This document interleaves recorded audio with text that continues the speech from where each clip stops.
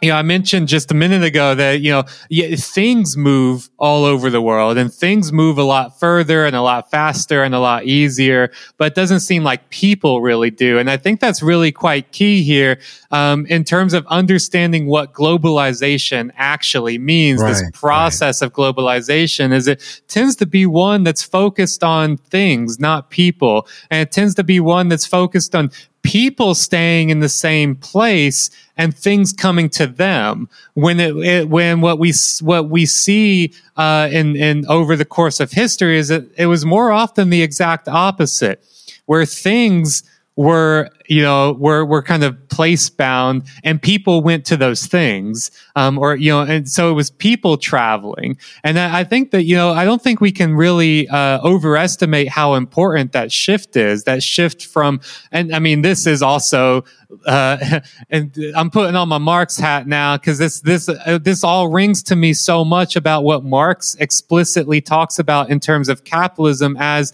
fundamentally about the circulation of commodities and capital, right? So capitalism is about creating a system that necessitates the constant movement of things and money, but not necessarily of people, and or at least only insofar as people move as labor. In other words, as a form of commodity, as labor power being sold to capital. That's more often how people move. They don't move because they're going out and, they're exploring the world, or they're going to see new things, or meet new people, or go visit people that they know, kinship networks, friends, whatever, that have moved other places, and they're going instead.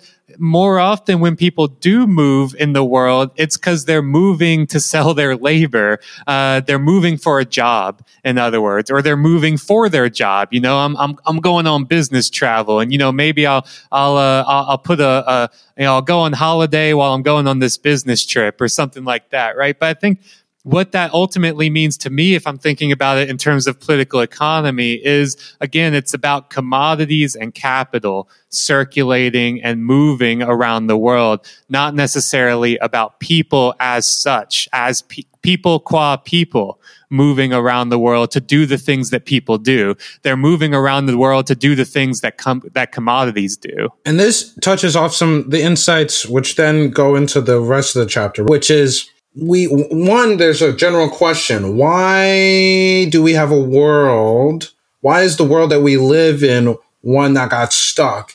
And stuck in various ways, right? Why did we get stuck in a world that's deeply dominating and parochial in the social networks, and where individuals are not free to move around, really? And this, is something that they'll dive into even deeper. But one point they raise, one thing we want to talk about here, and that we'll dive into in here, is why, thinking about, okay, if we have seen our social universes and our cultural universes fragment and grow more insular and parochial, what sort of consequences has that had for human beings? And they theorize, or begin to theorize, that this is one of the reasons why domination has emerged. And again, part of the reason why we got stuck, right? They write that the mixed composition of so many foraging societies clearly indicates that individuals were routinely on the move for a plethora of reasons, including taking the first available exit route if one's personal freedom were threatened at home. Cultural porosity is also necessary for the kind of seasonal demographic pulses that made it possible for societies to alternate periodically between different political arrangements, forming massive congregations at one time of the year, then dispersing into a multitude of smaller units for the remainder. And as we talked about, this then bleeds into sort of the final insight in this segment of the chapter, which is that, when we think about these princely burials, when we think about Stonehenge, when we think about the monuments, right? One reason why the monuments and the creation of these kings, the creation of the princes, to be destroyed again, didn't develop into the basis of concrete power, they theorize, is that, because of seasonality, because of flexibility, because of cultural porosity, right? If I try to dominate you in January, I'm going to eat a shit sandwich in July when we're on equal terms, or like it, or vice versa, right? If I try to dominate you in the summer, right, even if we are on equal terms, then in the winter, when I'm fucked for one reason or the other, I'm going to eat a shit sandwich, right? Something's going to happen. And this is, this is a good impediment to the development and the proliferation of coercion over one another. You need to work together, just to survive certain seasons, but also you work together because you're incentivized to not find yourself in a position where someone you fucked over in one specific political arrangement now has the ability to fuck you over in another political arrangement, or get their pound of flesh from you.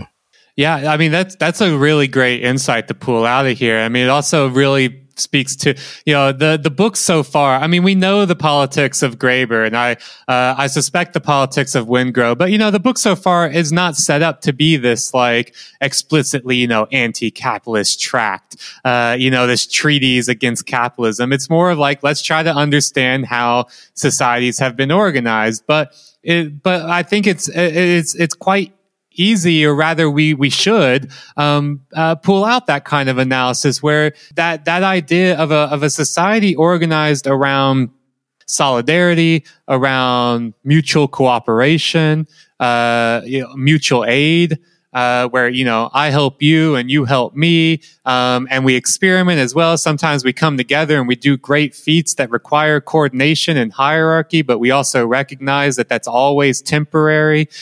You might be the captain of the ship today, but in a couple of weeks after we've weathered this storm, no longer are you the captain, but I'm going to remember how you treated us when you were the captain.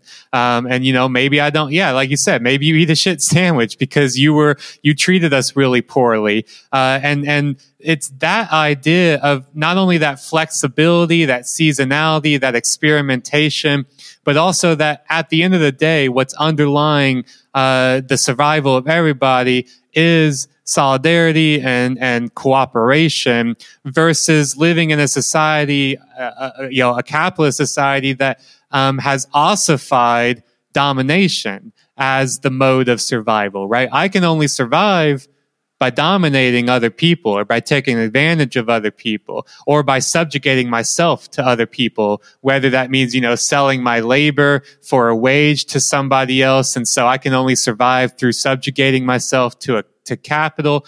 I can only survive by other people subjugating their wage or their labor to me in the course of, I buy goods and services off of them, things like that, right? It ossifies this idea of survival through hierarchy, survival through domination, and that gives us radically different kinds of societies depending on what type of relationship is required based on the system for survival.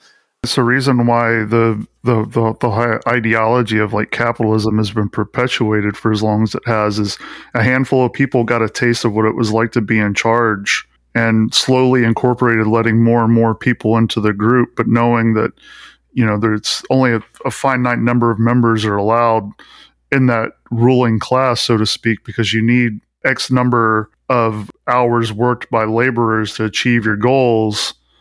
And you're not giving people the time to think about those things of like, well, there was a time when we weren't treated like this.